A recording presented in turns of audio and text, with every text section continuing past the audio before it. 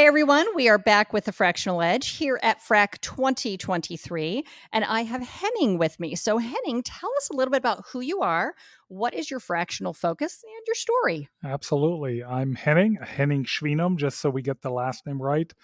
My fractional superpower is sales, but I'm not a fractional executive myself. That was the original plan 4 years ago when I left my last corporate role. That's what I wanted to be, but I quickly realized that I wasn't well connected enough. I didn't know enough CEOs, founders, owners, board members, investors to find these roles easily. And so when I looked for a matchmaker, an agent who could represent me, who could help me find those assignments, I couldn't find one. Oh, no. And at that point, I decided to pivot and build the matchmaker. And so that's what Vendux is today. We are the only matchmaker in the sales leadership space with a sole focus on sales leadership roles. Interesting. So you didn't have your community. You couldn't figure out how to get there. So you built it. Absolutely. It's a very build it and they will come, right? No, because you do have to work hard to make sure they come, especially in a model that's two-sided, like a marketplace. You have to work on both sides and work on them in balance so that you could grow them in sequence, or not in sequence, but in parallel growth modes. So is there an industry that you focus on finding sales executives for? There is not an industry focus per se, because our roster of executives today represents every possible vertical you can think of, in addition to every single product you can think of, every possible growth stage a company is in, every deal structure, every sales scenario that you can think of. But over time, and now after 4 years in particular, there are clusters. And we cover 3 big clusters, and they represent about 90% of our assignments. And that is SaaS, pure SaaS, tech, so often tech plus SaaS or tech plus data. And then the third one are professional services companies. Got it. And then we do some outliers, automotive, chemical, television, and those sorts of things. So we can cover a pretty big gamut of industries. So if there are tech CEOs and founders, and, with the big shakeup that's happened recently in IT, there's a lot of people who are considering going into their own businesses, launching their own ideas because they're no longer incubating it in the larger organizations. You would be somebody that they would call to help them find the right connectors, the right sales folks, the right revenue people? Yes. In a lot of cases, our executives come in when the organization is still founder-led when it comes to sales. So it's either the founder or the founders selling themselves, or the founder leading a small sales team. So in essence, still founder-led. And our executive is the first quote-unquote professional that comes in. Yeah. I would just think that if you're an IT guy or a SaaS guy and you've got that great idea and you're building that company, I don't think sales is your magic point. No. Now, a lot of tech founders, because they are the founder and it's their idea, they are good salespeople. They can represent their product. But there are 2 fallacies that they fall prey to. The first one is that they think that the way that they sell is the way everybody else should sell it. And that just doesn't work. They're the founder. Somebody else is just the sales rep. And the other one is that they initially go to what I call friends and family, people that they know. That doesn't reflect the scaling of the product when it's about going to people that have not ever heard of you. That's interesting. Gotta go. I could talk about this forever, but I have to keep going. So in your experience as a fractional executive or as placing fractional executives, what are the strategies or best practices that get you consistently positive results? I would answer that more from a viewpoint as a matchmaker. Yeah. And with now 680 or so executives that we have on the roster and a continuously growing community that we represent, we can match based on paper. So we started using software off the shelf that we could find, but that very quickly wasn't good enough anymore. So our best practice is that we build our own matching software that truly allows us to find people on very detailed criteria, such as how long is the sales cycle, what's the deal size like, who's the decision maker they're selling to, what type of sale are we talking about? Is it enterprise, transactional, value-based? All of these are different scenarios, and I feel that the success of a fractional assignment is based on finding the right person. This isn't based on culture. This isn't based on you're a great guy.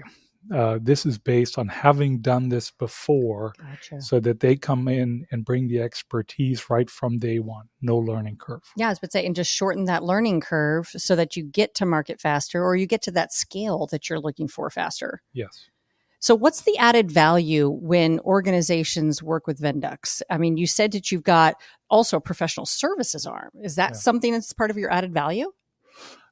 I would describe our added value as something that goes beyond the connections that someone has. Every founder knows someone who works in sales. I'm under no illusion that that is the case, right? Every founder has built a network. Their investors, their board members, their the community they're a part of has told them you have to go out and build connections. So they know someone. The question is that the right person? And our value is that we represent such a broad roster, such a deep spectrum of skills that we can always find the right person. That we can always find the person that checks all the different boxes that we agreed upon beforehand, not during the interview process, but before we even introduce somebody.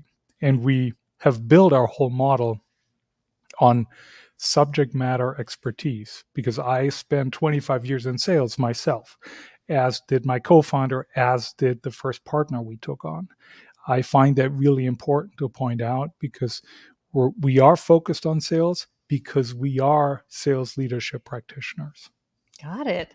So what are some of the challenges that you usually face as when getting these fractional executives matched up? Do you have the resistance that it's a fractional role when you're doing those matchmaking? There is still resistance towards the whole fractional model. And I think that will go away over time or will become less. In the 4 years that we've been doing this, I've already seen how the acceptance has grown over time. So that's always, that at this point is always there and has to be taken into account. The key challenge for us is that most companies, most founders or owners or CEOs, they aren't in the market for a fractional executive. They don't come to us and say, Henning, I need a fractional CRO for 2 days a week for 6 months. Yeah. That rarely happens. Wouldn't that be wonderful? Yes. What happens is they come and say, I have a problem. My sales team sucks. Yeah. I don't have a sales leader. They tell me I need to do this, but I've never done this before. Those are the types of challenges they come to us with. And now we begin to scope an assignment around those challenges. And if the fractional sales leader is the solution to the problem, then we have ourselves a client. That's amazing. And how long have you been doing this now? 4 years? 4 years. I just love this concept. Where do you see this kind of, so you do the sales side of it, but just the fractional world, when you think about organizations that are starting up and scaling, I always think about, okay, when it gets to scaling, we have to start thinking about workforce planning. You know, when you are hiring a leader who is then in turn hiring a sales force, how do you see that fractional executive really kind of embedding themselves in an organization to ensure that that sales force is successful? It's part of my workforce planning brain. I'm like, I want to make sure this works. It does work because contracting someone is no different from hiring someone full time. to me, there are a couple of factors. The first is, as soon as the person starts, you forget how they actually came into the organization. They are the VP of sales. They are the CRO, and that's how you treat them. And the fact that they're fractional plays a small role and if you don't need their skill set full time, then you won't even notice that they're not there full time. Because if you had hired somebody full time for that role, they'd be doing something else that isn't really related to their role as a sales leader. There you go. Yeah, you end up when you are that full-time person, it's almost like your hours get filled up with things that aren't even in your scope of specialty. Right. Just because you're like, well, I'm paying you for 40 hours, so you better be doing everything. You end up with people who multitask. You end up with people who do things they're not good at. You end up with people that are overpaid for what they're actually doing. Yeah, because you fill that space usually with lower level responsibilities. Correct. Yeah, that's very true. That I think that, these people need to understand, our listeners need to kind of start to crack that egg open just a little bit more, let some more light in, that many times that 40-hour a week person, you really got to ask yourself sometimes, how many real hours are they focused on that one real specialty you need them to focus on? And how much of those other hours are just filler hours? Right. Yeah. Right. And I think one of the keys for this model to be more embraced is that we get VCs, private equity investors, board members, accelerator programs on board, because they still teach what I call the old school. They teach and create pride in founders that they're scrappy, that they're multitasking, that they're doing everything themselves. But it isn't necessary anymore, because you don't have to wait until you can actually pay somebody a fully loaded salary of $300,000 or $400,000 a year. Yeah. You can start bringing in expertise much sooner by fractionalizing the work and asking yourself, how much of that particular skill set do I actually need today? Knowing that in 3 months, in 6 months, in 12 months, you can increase that, because every fractional executive, especially in sales, will tell you that their core purpose is to work themselves out of a job. They want to be replaced by a full-time executive. Got it. So tell me a little bit about what you're loving at FREC 2023. Everything. Oh, yay! Yesterday, the question was asked in the Hive round that we had, and my big takeaway was affirmation. Nice. The affirmation that the things that I tell people, the things I hear, were repeated over and over and over again by everyone who's here. So this community works. And for me, as a firm, as a business owner in this ecosystem, I need this affirmation. Don't we all? Because it would be really difficult for me to operate in a parallel universe. Right. So that is the key takeaway for me. That is excellent. So what is the one thing you want to leave our listeners with? And then tell me how everybody can get a hold of you. Well, I hope that there are some listeners who are business owners. Yeah. And I really like them to think about when they have a need for a skill set, how much of that skill set do they need? And then think about how you can take traditional roles and break them up, fractionalize them, and say, of a sales leader, I need maybe 20% of somebody's time. So let's go out and contract 20% of a sales leader and use the other 80% for another specialized function, so that you end up with a little larger team, but you end up with specialists as opposed to generalists. And it's funny, a lot of times people talk about the unicorn candidate, right? The one who can do everything. I look at it as a Frankenstein unicorn, because the chances of you having the same depth and breadth of understanding in one human, I haven't found them yet.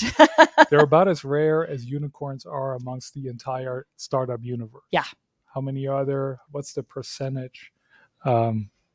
significantly less than 1%. Yeah, And don't it's the same Frankenstein on the people. monster together. Just get the more people to help you build it with their specialties. Correct. Okay, how can people find you? Well, my name is far too difficult to spell, so I just send people to our website, Okay. Vendux. That's spelled VENDUX, and it's .org, vendux.org.